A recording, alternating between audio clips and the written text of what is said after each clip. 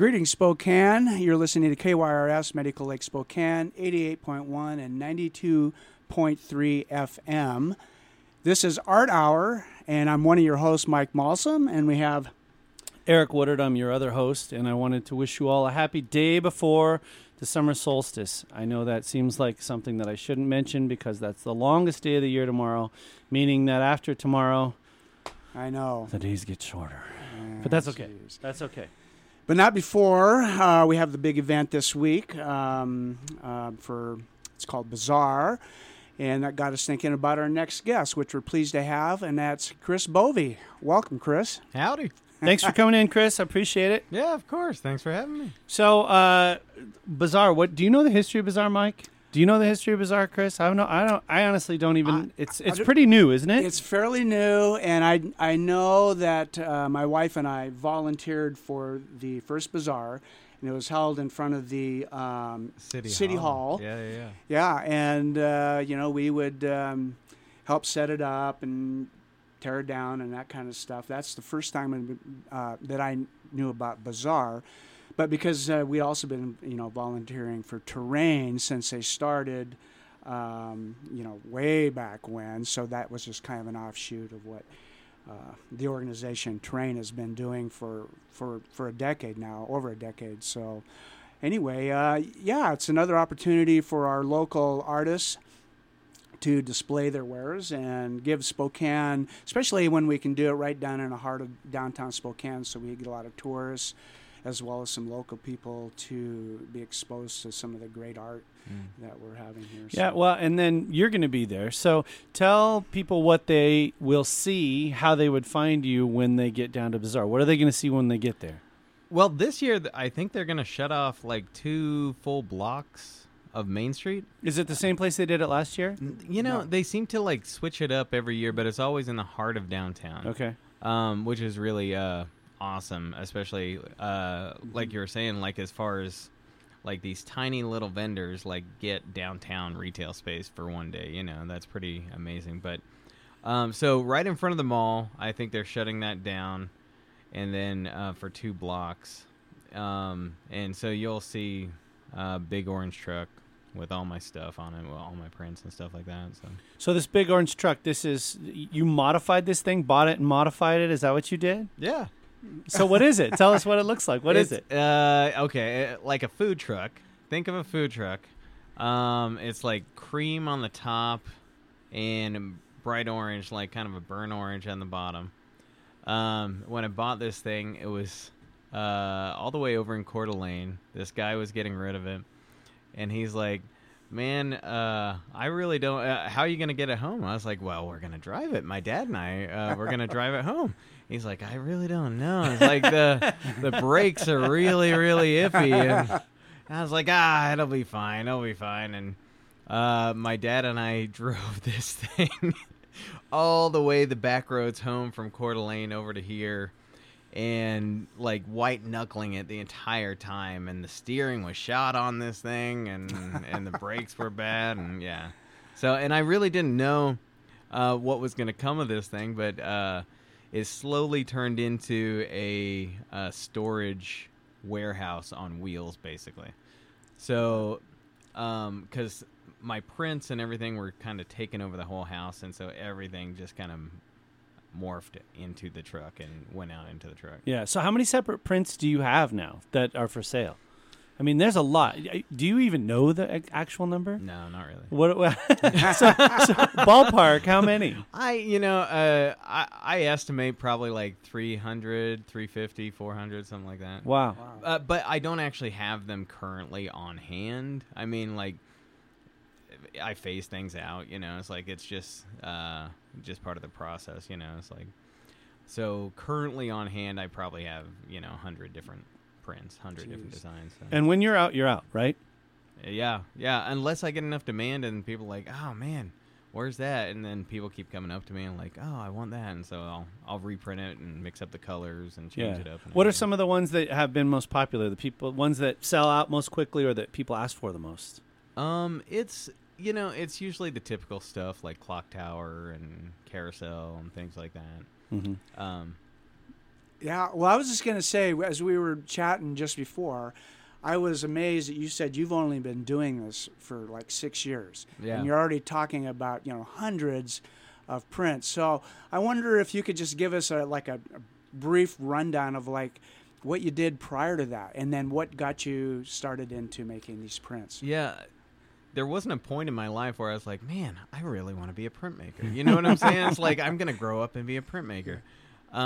It was extremely organic, and it just happened to come about. But so I was working full time at the Inlander as the art director, and so I was there about 10 years. And I had this meeting with a local tourism company here in Spokane, and I had this idea, and I came up with the name microtourism, or something along those lines, and it would promote certain parts of Spokane, and it would drive people to that area if they've never been to it, if that makes any sense. Mm-hmm. Like if I'm a Northside guy, Right. maybe I'll like go check out Indian Canyon or something like that. Mm-hmm. And they could use these externally as well, like promoting Portland or Seattle or anything like that.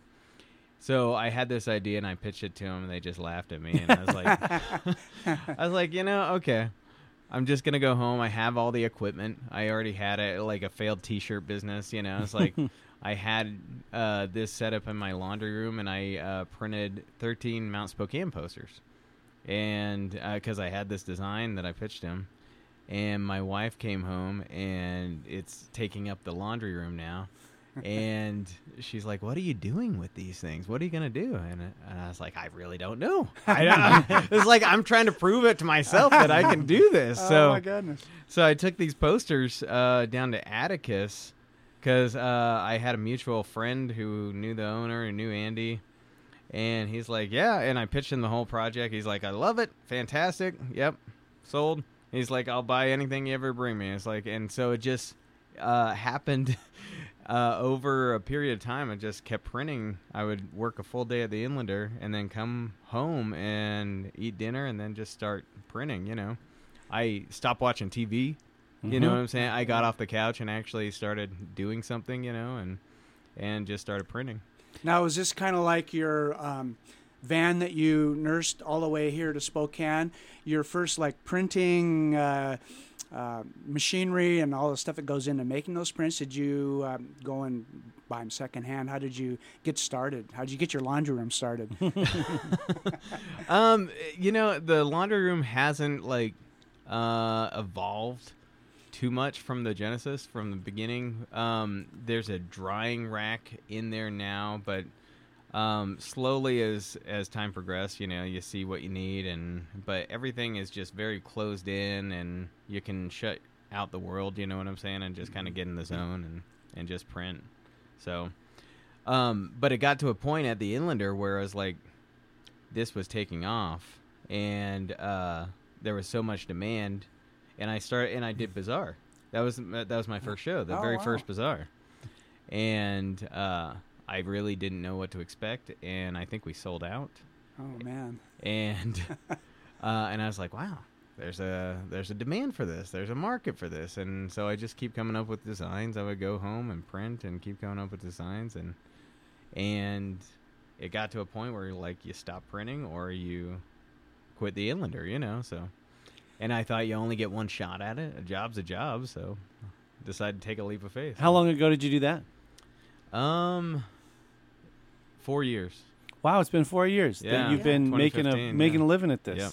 Oh, that's pretty cool. Yeah. So I wonder where you found the time to make all those cool designs, because every time I look, there's something new, right? Yeah. So how do you decide what to do next? I mean, because I mean, at some point you're going to run out of stuff, right? I keep telling myself that too. That's funny.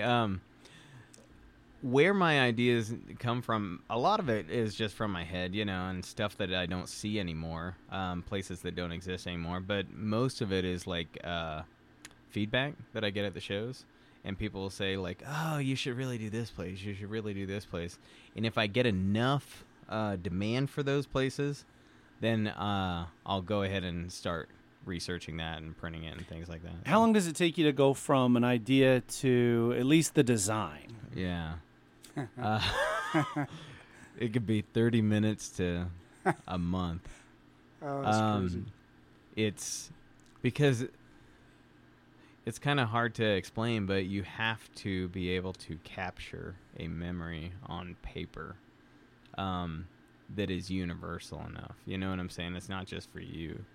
If it was for you, that'd be super easy, but you have to be able to capture that memory that people resonate with it enough, and they look at it and say, yeah, I connect with that, you know? Mm-hmm. So it's a lot of going back to the drawing board, a lot of like starting over and figuring out fine-tuning and things like that. So. Now, I have a weird question for you. This is just kind of completely peripheral, and then we'll get back to the other stuff. Has anybody ever asked you to do a Sam's Pit design? Yeah, I'm working on that. Are you really? Yeah, that's funny.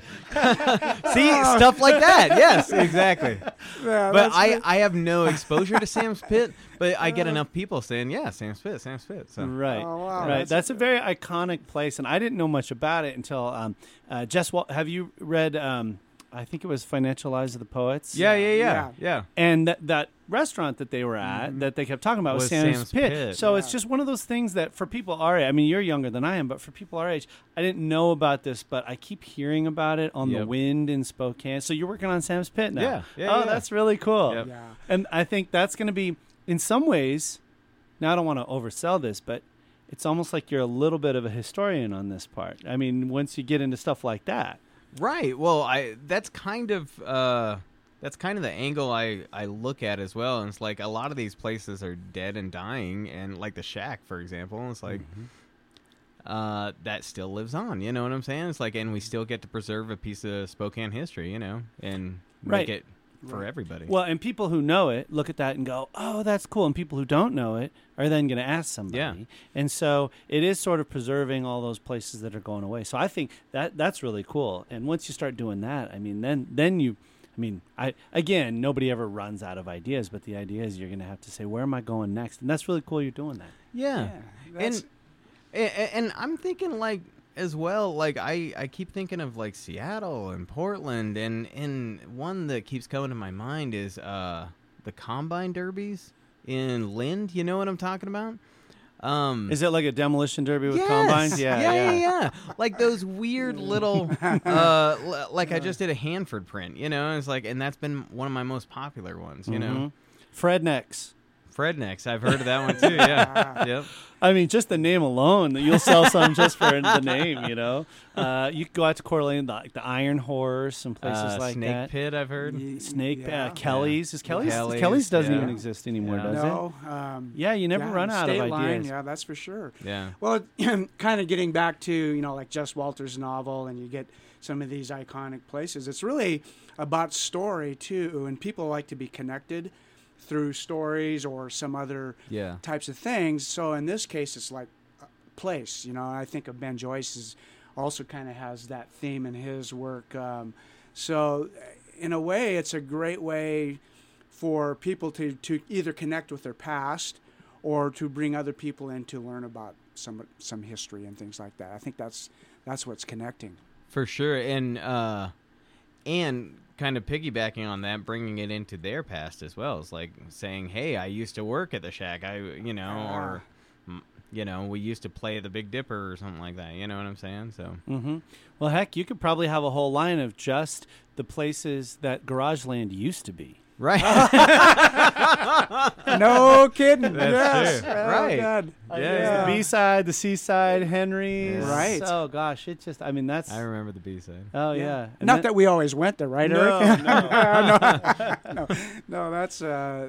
No, that's great. And looking at your designs, it looks like there's a coherence to them that, I mean, I don't want to say, it's not like it's a brand or anything, but how would you characterize the sort of the style of these? Because they do seem to, I mean, other than something like the Fox where you're taking a clearly obvious design that's already there, but for something like Mount Spokane, there's no Mount Spokane logo, Right. you know, there's no logo for a lot of these places that you choose. So what is the inspiration of the sort of design template that you're using for all of these posters?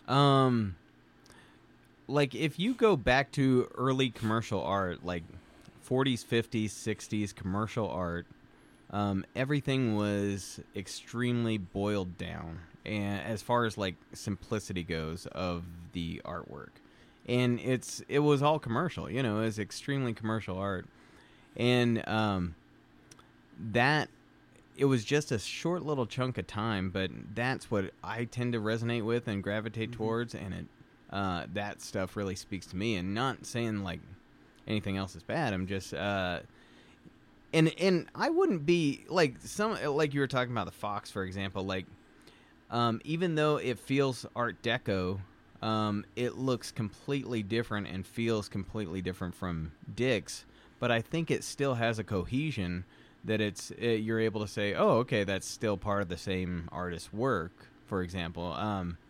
But I think to answer your question, I think it's just bold, simplistic design. You know what I'm saying? Mm-hmm. Like not too intricate. Like when I first started, I really, really got detailed because I was transitioning out of this graphic design mentality of like cramming as much stuff in on the Inlander cover as possible. Information. Information. Yeah. You know. Mm-hmm. And then as it evolved, as I kept printing, I realized, man, you need to be able to recognize what it is from 10 feet away or across the room. You know what I'm saying? And so you had to be simpler and boil it down and bolder. And I think for me, at least that's where I am in my current path, is like trying to be as bold as possible, but not be garish. It's like just be able to be simple but clean and elegant. Well, I imagine you'd have to do that too, because screen print, it's not like printing the Inlander, you're going to get that fine detail. But when you're printing on some pretty thick, good paper through that silk, I mean, you're not going to be able to get a lot of that fine detail. So some of it comes from just the process itself, I would imagine. That's it, exactly, yeah. And it tells me, if you listen to it, it talks to me and says, hey, we can't be able to hold that detail, especially if you're doing 100 prints, Like one that I was doing was Expo 74. And I had all this intricate detail of like, the sky mover and butterflies and all this stuff. And it turned into a blob. You know what I'm saying? Mm-hmm. So, yeah. Well, especially when you're doing multiple colors and you have to line up the screens exactly right. I imagine that could get to be really messy. Yeah. Do you have some of these that are just kind of like songwriting, where some of them just, the idea comes quick, the production of it comes quick, it just seems to flow out of some sort of zone, and then others where, man, this is arduous. It's the exact same thing. Yes, you hit it right on the head. And like I said, like some will just all of a sudden, and it's some of my best work, like those quick 30-minute ones, because you can visually see it in your head and you know exactly where you're going. But some, especially if you don't have a personal connection with it, like Sam's Pit, for example, you know what I'm saying? It's like I don't have a personal connection with it, so I have to stew on it for a long time, and it just kind of slowly comes out over time, So we keep talking about Sam's Pit. Is there another kind of obscure one that you got in the percolator that you're thinking of putting out there? I just went to it the other day, actually. I'd never been there, but on Trent, Burger Royal. Do you know where I'm talking about? Is that the one with the Stromboli? Yes. Yeah. Okay. Yeah. Yeah. So I'm gonna start working on that one too. And this is a really weird history. I don't know if you know this, but this guy who opened, his name is Mike, who opened Burger Royal, claims he invented the Stromboli. It claims that he invented this sandwich here in Spokane. And when I went there, he also claims that he invented the Blizzard, and Dairy Queen stole his Blizzard idea. Did he invent the internet as well? That's what I want to know. Now, did you have one of those Strombolis? I did. That's a messy sandwich. It is a messy sandwich. It's delicious, Yeah. but man, you better not get that and think you're going to eat it in your car. No. Yeah, that's it. Yeah, that's for sure. okay. Burger Royal. Wow. Yeah, Man. I had been out there just recently, but I didn't know that history. Yeah. That's really cool. And it's one of those places that is kind of like Dick's in the fact that it's extremely seasonal. There's no inside seating or anything like that. So if you go in there in the winter, I'm sure you just have to take it to go. But they're still in business. I talked to the owner, and he, I try to talk to the owners of every single place that I do. You know, sometimes it doesn't work. You know, they don't exist anymore. Like Bulldog Tavern. You know. Right. yeah. Right. Yeah. That's been a couple of things since it was the Bulldog. Yeah. Yeah. Neither one of which has been very interesting to me. Do you but- do other I kinds shouldn't of have said that. yeah other kinds of like research? You know, like Google and see what the history of dicks are. You know, kind of get a historical context. I try to. Yeah. Sometimes it works. You know. Sometimes there's not a whole lot of information out there. You know. Yeah. But in again, it's I'm not trying to convey tons of information in that design, and that that goes back to the learning process as well. You know, what works, what doesn't. Well, Okay. we're at 20 minutes after the hour, so I'm going to play a promo for a good friend of mine, Jukebox Jenny. She does a show on Sundays called Working Woman's Blues, so maybe you should take a listen to it. Well, that didn't work. It just disappeared right when I said it. So let's see if this one works. That one disappeared too. So we're going to go straight over to the promos and the PSAs with Mike. Okay. Well, let's help keep Art Hour coming to you every week for as little as $3 a month by texting GIVE KYRS to 44321.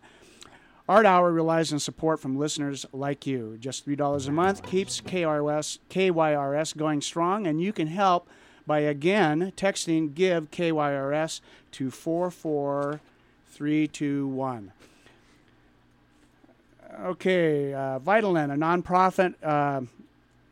Boy, my eyesight's going and it's dark. Can you read that, I'll Eric? take over. And I also figured out what was the problem with the promo. It was definitely not computer error. It was user error. You have to turn that channel on in order for it to be on the radio. Did you know that, Mike? No. Yeah. So you see, I'm still learning. I'm learning every day.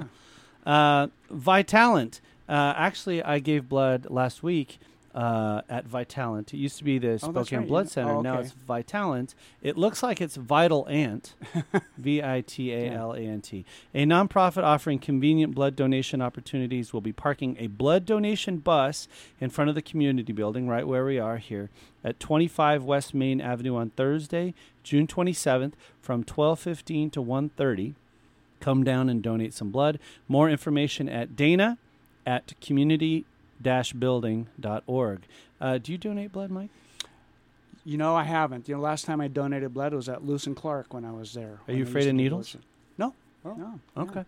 I'm working on my Actually, 5th gallon. Are you? Yeah. Holy cow. I know. That's crazy, isn't it? That is crazy. I hate to say it, but there's a selfish part to it because I asked the lady one time, I said, how many calories does it take for a body to replenish the pint of blood that I'm getting? She said about 600 calories. And I thought, oh, man, I'm going to give blood and I'm going to have the biggest meal I've ever had in my life. So every time I give blood, I'm like, oh, where am I going to dinner, baby? Where am I going to dinner? Working out. I know. If only I could do it like 3 times a week, I'd be golden. Yeah. All right, so I think I figured out the problem with the promo. So let me see if I can get this working. I've got it all set up, and here we go. This is Jukebox Jenny and Working Woman's Blues. KYRS wants your brand new car. Wrong one, but that's okay. Well, not really. Yes, indeed. It's a great feeling to finally get another car after the old one's been breaking down over and over. It's another great feeling to get even more use out of an old car. Here's how. Donate it to KYRS. Car donors get a membership, a tax deduction, and the satisfaction of really helping out. Just call toll-free 855-KYRS-CAR. That's 855-597-7227. Honk, honk! We got the blues now. Sure ain't got a thing to lose. Hang out with me, Jukebox Jenny, on Sundays from 6 to 8 p.m. to hear America's very own music, the blues. Let me help you shake the trouble out with a mix of funk, R&B, and blues from Delta to Chicago. You'll hear... And... I'm just a Mississippi woman. I wanna get back to my blues. And... Work every day, breaking my back, chasing my dreams, but ain't got jack. Don't forget to shake your rump to... I'm living for the weekend. It's a cocktail that will soothe the soul. Working Woman's Blues, Sunday nights, 6 to 8 p.m., right here on KYRS.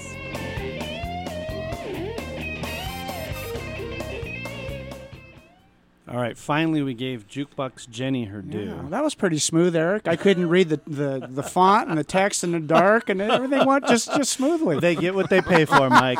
Community radio at its finest, right? Okay, so the next thing I read about is you've been doing some murals in town. I read about that on Yes. Spokesman, and your most recent one was at North Central? Yeah. Now, how'd you get involved in that? I don't really know. I mean, the very first one I did was Audubon Elementary, and I did a print of Audubon, that neighborhood, and the principal and I guess the staff kind of liked it, and they gravitated towards it, and it came up like, hey, we have to renovate the school. It's like, we should hire this guy and paint this mural. And I was like, okay, sounds awesome. Sounds great. Let's Had you try ever it. painted a mural before? Never. So how'd you figure out how to do it? I didn't tell him that, though. Good, smart. I was like, yeah, no problem. I'll take care of it. How? Is that what you're saying? Yeah, how'd you figure out how to do it? Just a learning process. I cheat. If I'm just being honest, just between you, me, and the walls here. Oh, I won't tell anybody. No. Awesome. We use a projector, so I take it from my digital file and then project it, and it becomes a lot like screen printing in the fact that you do different colors, you do blocks of different colors, and then you finally put the final layer on top of it. So, How long did it take you to do Audubon? a week. Well, 2 days, 3 days. Like a So- full-time week? Nah. Oh, okay. Nah. Off and on. Jeez. Now the one at North Central was pretty amazing. I think that's the one I'd seen. Talk about that one a little bit. Yeah, it was the senior all-nighter parents, and I think it was class of 96? No. 2016, I want to say. And they wanted to leave the school something behind, and so they raised up enough money, and they're like, hey, we got this great space, and it took a long process. It was honestly a year, 2 years. Wow. And going through revisions, going through different designs and things like that.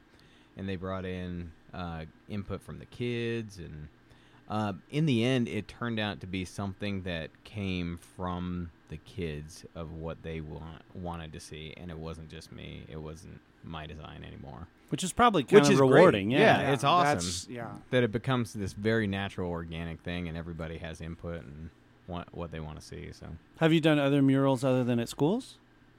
well, I did a bar way up north, Happy Trails to Brews. I know it's a long name. Yeah. But it's up in Indian Trail, and I did my Indian Trail design on their wall. Oh, cool.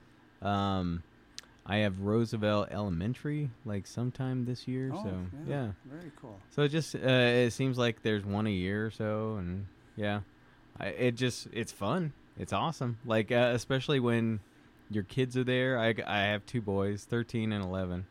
And you have full run of the the area, you know what I'm saying? And it's kind of like Breakfast Club, It's like Right. Running down the halls and sliding around that corner. Exactly. And Yeah, that's cool. yeah. Now, are either of your sons artists? I mean, they like to draw and things like that. My youngest, he has really been begging me for his first paint set. He's really... wow. And so I finally, start him off slow and see if there's interest in it and things like that. So the oldest is really into magic, and he's very good. He when I was his age, I was into magic tricks, and but he blew me away. It's like he But left see, me those in the kids have dust, YouTube now. Yeah, that's So it, they can exactly. go on YouTube, and they have that focus that we as older people for some reason don't have. So they can sit there for hours learning those tricks on YouTube, right? Yeah, it's true. It's like we had the library. You know what I'm saying? Yeah. It's like Right. we went down there. We read the books. You know what I'm saying? But And I keep asking people, like when I asked you about how you learned to do the mural, I perfectly expected you to say YouTube, because that's what No. everybody says these No, days, no, and I no. never think of that. You did it old school. yeah. Trial and error, man. Trial and error. Yeah. Right on. Yeah. That's cool. Oh man, that's great. So, what do you got coming up with in terms of just specifically Bazaar? Do you have any new prints that nobody's seen before? Yeah, I did this brand new print. I think as an artist, you always have to challenge yourself. You know what I'm saying? And keep up in the game. And no one's gonna know it, but you challenge yourself internally. But I have this new print of the Parkade, and I've wanted for a long time to do every single color of you know what I'm saying? Of the levels of the Parkade, and it was an 8-color process, and so exactly. And so just to explain the process a little bit, I mean, you can't put it through an oven or anything like that. You just have to let it dry. So every single color you do, it's it's an hour to dry. So that print beginning to end, I would say a week, just to be able to do. But you still sell it for the exact same price as all the others, Right. But they don't know the blood, sweat, and tears that went into that. No. So I'm really, really proud of that. I'm excited about that. And I'm happy with the design as well. So how many of those do you print? I mean, I know Parkade, you might not print as many because it takes longer, but how many generally do you do of each print? It depends if it's I usually gauge. I post the design on Instagram, and by the amount of likes, that usually tells me like a rough gauge of how popular it's going to be. You know what I'm saying? Mm-hmm. So before I put any ink on the paper, if it gets like 20 likes, I'm like, oh, that's probably not good. I'm not going to print 100 of them. Right. But if there's like I did a Bigfoot one recently, and it's got fuzzy texture on it, and now how do you do that? You can't do that, can you? Yeah, From I did it. screen Yeah. How do you do it? It's pretty cool. There's this little jar of stuff. I think it's made by Jacquard. It's called a puff additive, and you just mix it into your screen printing ink, and you can't tell. It disappears. And then you apply the color. The brown was the last color I put on. And then you hit it with a heat gun, and it just rises. Oh, my gosh. So every single print, you have to hit this with a heat gun. So, it takes up your whole house. You know what I'm saying? Yeah. Jeez. And again, no one knows or cares. Right, It's just one of those things that you do, So you said that one you posted and that got a lot of That got a lot of attention? likes, so I was like, okay, you got to at least do 100 of those. You know what I'm saying? So a big run for me is probably like 120 is the max I usually do, and that'll last me Hanford, for example, I had glow in the dark on it, which was pretty cool. Like it's a 5-color That print. was your political one, right? Yeah. And so the glow in the dark is their skeletons. It's a little family portrait of and it says we put the nuclear and family at the bottom of it. Oh my gosh, I haven't seen that one. Yeah. And the last layer, you can only see it once it's glowing in the dark. But they're all skeletons. They all turn skeletons. There's a little 2-headed dog on there and everything. So, oh my gosh, that's but awesome. I printed that back in December, and I printed like more than 100 of them. They're already gone. So I just reprinted that for Bazaar this weekend. So.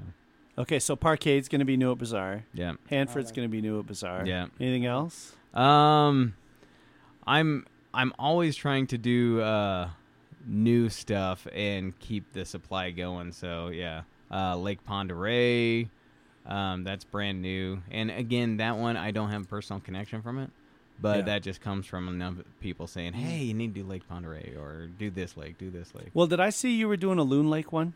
I did a Loon Lake one too. Okay. Yep. Are you going to have those at Bazaar? Yep. Because my wife's family all grew up at Loon Lake, and I was looking for one a year or two ago, and I don't think you had it out yet. Is that right? Yeah. You did have it out No, there? no. You're Oh, correct. okay. Yeah, Oh, yeah, okay. yeah. Okay, because I was going to buy that for somebody for a gift, and now I think I can do that. There you So go. I think Yeah. I'll be at Bazaar. Jeez. So I want to back up a little bit to an earlier conversation because I'm always fascinated when I get people on here because I've dabbled in music and stuff like that, but I've never, sold out the way you did. Not sold out. Just said Both feet in. Yeah. Yeah. that's Oh, what I there meant. you go. Yeah. Right. So what? So you did that 4 years ago? You said. Yeah, 2015. Yeah. Okay, so obviously you used the term leap of faith. What was the biggest surprise about just quitting your job? Benefits? What do you mean? Did you still have benefits from like? No, so not at all. So that is a massive leap of faith. Yeah. So that first of all, I admire anybody who does that. I think that's really cool. So kudos to you. But what was the biggest surprise about doing that, or what were some of the bigger surprises about it? All of a sudden you have to learn like taxes. You know what I'm saying? You have to learn the financial side of running a small business and kind of spur of the moment. But the biggest surprise going from my entire working career of like you get up at this time and you clock in and things like that to just being able to do anything you want. And I know that sounds awesome and fantastic, but it's also terrifying a lot of the times because you wake up and you're like, okay, what do I do? You know what I'm saying? It's like, so you have to train yourself that, okay, you are your own boss. And I honestly started a whiteboard and I said, this is what you're going to be working on this week. And you clock in, just, same thing. You have the same work ethic. You just, it's a little more flexible, I guess. So. Are you naturally an organized person like that? Or did you have to train yourself to be that way? Define organized. Well, I bet you got a lot more organized, right? Yeah, I did. Like, you look around my house and there's like little scraps of paper everywhere and stuff like that. That's kind of like, if I get an idea, I'll sketch it down. But like my list of freelance jobs, I have a lot of freelance stuff coming in, is just kind of on this little whiteboard thing that is right next to the computer. So, what kind of freelance stuff do you do? A lot of it is like, just for example, like there's this little school up in Green Bluff called Orchard Prairie School. Do you know what I'm talking about? They're celebrating their 125th anniversary, something around there. So they want to hire me to do a print for them just to commemorate that. Right. So I get a lot of those type of requests. So it's related to your regular business, pretty much. It's awesome. Like someone will actually pay me to be able to print and do what you love. You know what I'm saying? It's like, and that's amazing. That's really cool. Has diving in the deep end, so to speak, or I mean, really cutting the safety net away, made you more creative? Because now you have to get it done, basically, and that's a whole different kind of pressure, but it could be creative pressure. It could be actually fuel for creativity versus we've had several artists that are actually, they needed the day job so that they didn't have to worry about all of the like bills and things to free up their mind to be creative. Which end of that did you fall in? I don't know. Can I say both? Yeah. Like, it feels like a little of both columns, but I used to really freak out, and I'd wake up in the middle of the night in a sweat and thinking, man, how am I gonna pay the bills? I was like, how is this gonna keep functioning? You know what I'm saying? And then finally, it just, I don't know, it went away. I just let it go, and all of a sudden, like 20 freelance jobs just keep rolling in, and all of a sudden there's a mural here, and then the shows seem to be taking on a life of its own. And if you, I think if you just give it away, you just let go of the fear, let go of the worry, and realize that a job's a job. You know what I'm saying? It's like you can get a job anywhere. But you, again, like I said, you really only have one shot at a passion. You know what I'm saying? Of like, going both feet in. Which is weird because you didn't know you had that passion until you did that first print, right? Yeah, 100%. Yeah. So it took till, fairly recently. Did you say that was 6 years ago? Yeah. Yeah. So you never printed anything, and then 6 years ago you did that 13 Mount Spokane prints, and then here you are. That's a cool story because a lot of people both of my girls I think have passions, and I've been a dabbler. So I just think that's cool that as you've done that for a long time, you just kind of find it. You stumble upon it. You really did, didn't you? You did. And again, I always had a love for graphic design. Right. But I had never actually like made something with my hands, tactile, it's like, and actually go back to producing and creating like that. So, and once you did it the first time, you just like, I'll tell you, like, the most magical part of the process, and I've never said this to anybody, is putting that last color on. And I know it sounds like maybe like an insidery geeky thing, but like, for example, like Parkade, when you put that 8th color on, and all of a sudden this thing, like, it's like Pinocchio coming to life, and all of a sudden it's like, it's done. And and you created it. You know, it's like there's a sense of pride there, but putting that last color on, all of a sudden it's magical, and it's part of the best process, the best part of the process. Well, and there's been a big movement back toward tactile 3D, working with your hands type stuff. Even there's a book I read a few years back called Shop Class as Soulcraft, and basically the guy was saying, if you want to get back to, really finding out who you are as a person, you got to work with your hands. Shop class, so it's whether it's screen printing or his was working on motorcycles or whatever. So I do get that, the idea of it's a thing. It's not on a screen. It's not ones and zeros. It's a thing. Yeah. So when that pops, when it comes into focus, I totally get that. Yeah. That's cool. And a lot of the places at Bazaar, a lot of the artisans at Bazaar, that's what they're doing as well. Like getting back to it. I mean, like John Devaney, right? He like makes these things with his hands, it's like these tactile things of creating the lighters and things like that. And I think hopefully like this next generation coming up like is able to break away from the screens and actually be able to go back to creating things with their hands. And there's a sense of community as well. Like when you go into this artisan community and all of a sudden you can relate to these other artists like who are just doing it for the love, just like you are, Sure. And there's a sense too that with prints, with screen printing, I mean, those aren't going to be the same. Everyone's a little different. You're off by a little bit. The ink's a little different. Yeah. It's a little bit, there's maybe a little spot that didn't quite get enough ink. Yeah. And that's the cool part, because we're saying the artist touched that, instead of it just being printed off of a printer. That's a good point. And I will say this, there's a generational appreciation for what you just said. Because the older the generation is, and I'm not slamming them, it's just something they've come to expect, they will look at imperfection and say, like, I want it half price. You know what I'm saying? It's like, and then the younger generation will say, like, that's really cool, give me that one. You know what I'm saying? It's like, it's got a weird smudge or something like that. You know what I'm saying? So well, that's cool. That's a good sign. Yeah. Right. Yeah, to each his own. Yeah, sure. Yeah. So you also have I've heard like a background in ministry.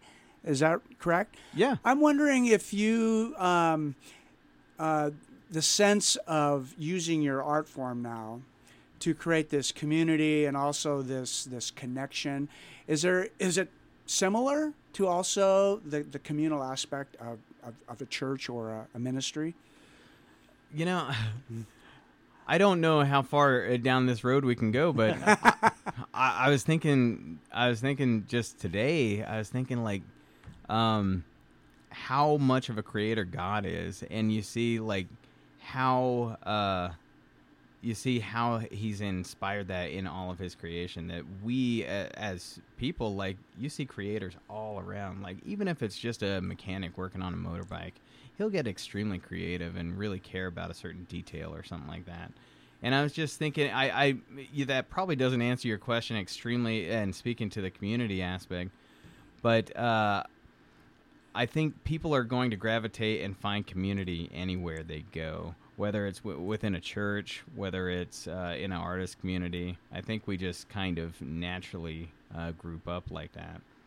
If that answers your question. Yeah, I just didn't know if you had some other thing that fueled your passion, or that you maybe was a surprise as you got into this and actually could do this full time, which to me is amazing, to take that leap of faith, and then find out, all of a sudden these things just keep happening. It's almost like, did you feel like you had a calling for this or that kind of stuff? Yeah, well, once I, like going back to waking up in night sweats, you know what I'm saying? And once I, let it go and realize that, hey, God's got this and he's going to take care of our family, and worst case scenario, I go somewhere else, So being able to slowly learn that process, and just faith becomes a part of your life as well as art, and it's kind of like pedals on a bicycle, and it like that fuels your entire day, and your faith works in conjunction with your art. And that probably doesn't make any sense, but it's just it's kind of left and right brain, and it makes the bike go. So. Well, going back to your community question, since you just kind of, I mean, you were working at the Inlander, you were at a computer all day probably, right? Yeah. And then you start doing this. My perception from music, from Bazaar, from terrain, from all that other stuff, that Spokane seems to have a pretty supportive and cohesive art community. Is that what you found? Yeah, and for the most part, everybody is...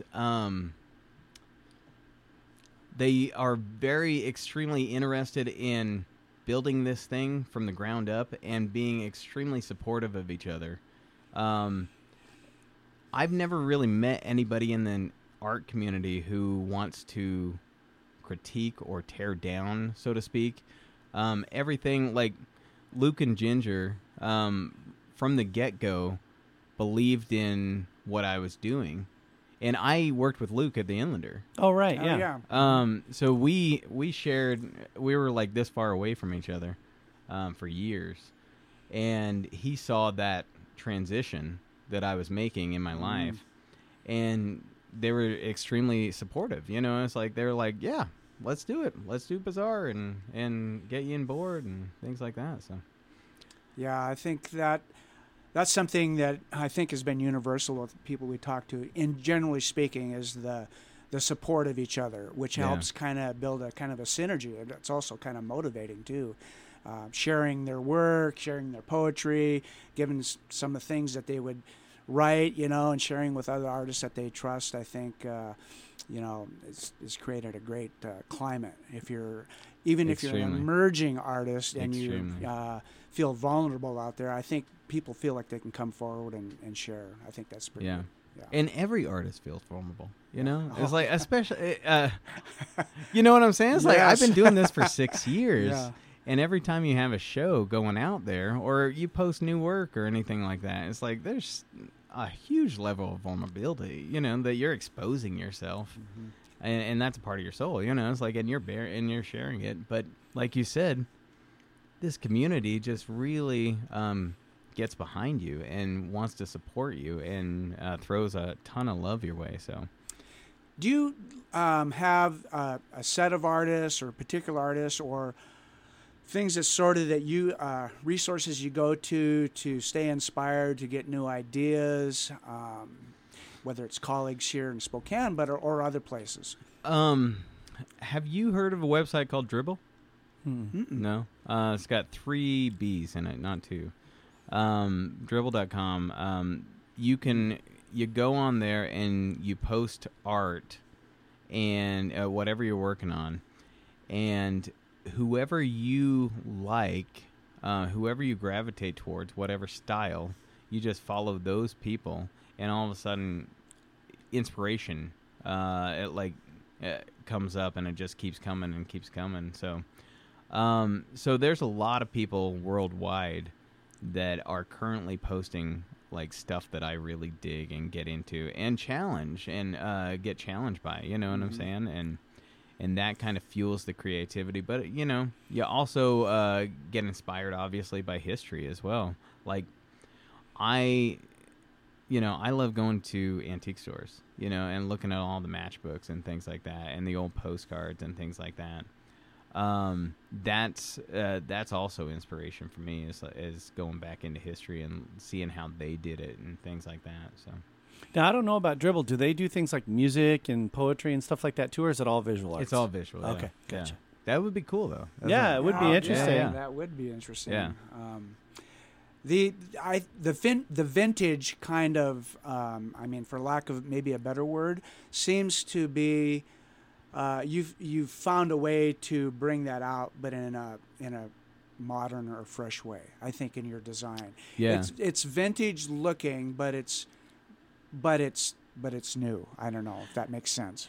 Yeah, and I'll be honest, like a lot of it has to do with colors. You know, obviously we cycle through colors as a culture, you know, and whatever's trendy and popular at the moment. So going back to a color palette that I had even 6 years ago looks dated, or even going further back into the 40s and 50s and things like that. So just putting new colors into something, it feels retro, but still has a relevance, if that makes any sense, that resonates with me. Mm-hmm. Yeah, if that answers your question. Like, I still want to make it feel vintage, but it's a whole different level of vintage, and maybe that's a bad word for it, because obviously vintage, it gets overused and it's a little cliche, but just a simplistic design that is bold, like Andy Warhol's soup can. You know what I'm saying? It's like, that's bold. You know, it's like, and simple and just elegant in the boldness and the cleanness of it, you know. You do any workshops or have a desire? I think you've helped. I know at Spark Central, I think you did a project with them. I did. And how did you like that? It was awesome, and the community seemed to like it most of all. Yeah. I didn't know what to expect. And again, this goes back to the vulnerability that an artist has. Like, I don't think I'm a big deal or a big shot or anything like that. So when they post this out there, it's like, hey, Chris Bovey's going to be hosting this free workshop. You think one person's going to show up. You know they're going to say, who? Like, yeah. It's going to be like Ted and, you know, he's pulling a wagon behind him or something, you know. But, I mean, it was packed. It was awesome. And again, this goes back to that sense of community. It's like, we just want to support you. You know, we just want to love what you're doing. And it was awesome. It was like 3 hours, and it flew by in a blink, you know, and everybody got to come, and kids and elderly people, and everybody pulled their own prints, you know, their own goat print. Yeah, that's cool. And they said they want to have me back, and I would love to be able to do something. I always get requests from teachers to come into their classroom and teach kids to be able to do this stuff, and I say yes every single time. Good. That I get that's asked awesome. And it's usually just one day during the class, and I talk about the screen printing process and the history of screen printing, and then everybody gets to put hands to it and hopefully, you know, fall in love with it, or at least realize, like, hey, there are other things out there other than screens, you know. It's like going back to that tactile. Yeah, thing. you never know where the inspiration is going to come from. No. Yeah, it's cool. So now that you've got all the success, any ideas of maybe reviving Lunches and Punches? Does that live out there somewhere? That's crazy. Still on YouTube, isn't it? Yeah, I guess, man. I haven't thought of that thing in years. That's crazy. Oh my gosh. Yeah, that was awesome. That was fantastic. Do you know what Lunches and I Punches don't. is? I was hoping maybe that I'll would have come you out. explain it. Yeah. And again, okay, so I had a desk, again, going back to the Inlander. I had a desk like 5 feet away from Luke and a buddy of ours, Nick Deshay, and we were all kind of clustered in that Masonic Temple building down on Riverside, and it was up in this back corner. And there was this one day where we were told, it was a pitch meeting, and we were told to bring like a few pitches. And I heard Nick and Luke talking, and they were talking about something, and they said lunches, and I was like, oh, Lunches and Punches. And I was just joking about it. And it slowly started devolving into this thing where it was a video series every single week that would help drive web traffic, and we would pick a local meal from a different place, and we would have it destroyed in a different way every single time. But you never saw what the original... It was so dumb. It's such a waste of time. Such a waste of so many resources looking back on it. Anyways, and so we would destroy... Like, we took this to Rick Welliver in Hilliard, and he punched this sandwich once. Or one time we dropped it off of a building. And, oh, my gosh, it was crazy. At one time we... took a Nito burrito and wrapped dynamite inside of the burrito. Actual and blew it up. dynamite? It was a little piece of firework. It was like, okay. yeah, it didn't do anything, Oh, but God. yeah, it was fun. It was a laugh. It Yeah, was you good. got to blow off steam every Yeah. once in a while. I get it. So you're going to be at Bazaar on Saturday. Yep. Do you got anything else? I mean, do you travel around with your truck to different festivals, or do you pretty much just stay right here in town? I'm pretty local. Where the furthest we're going is Coeur d'Alene, to Art on the Green. I've never done it before. Oh, cool. Are you going to take the same back road you took when you brought the van? That would be a trip down memory lane. That'd be good. Yeah. Yeah, right where it all Yeah. started. Yeah, that's funny. Yeah. All right. Well, good luck to you at Bazaar. Yeah, I was wondering also, how can people get a hold of your or see your work, or do you have if somebody is looking and interested in having you do commissioned work or anything like that, what's the best way for them to get a hold of you?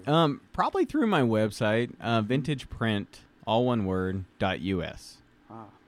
Well, I'll tell you one thing. First of all, like Eric, I'm an admirer of people who take that leap of faith, and I just think that's in itself is an amazing story. It's been great having you on today. Yeah, Thank thanks you. for coming in with us. Yeah, thanks, guys.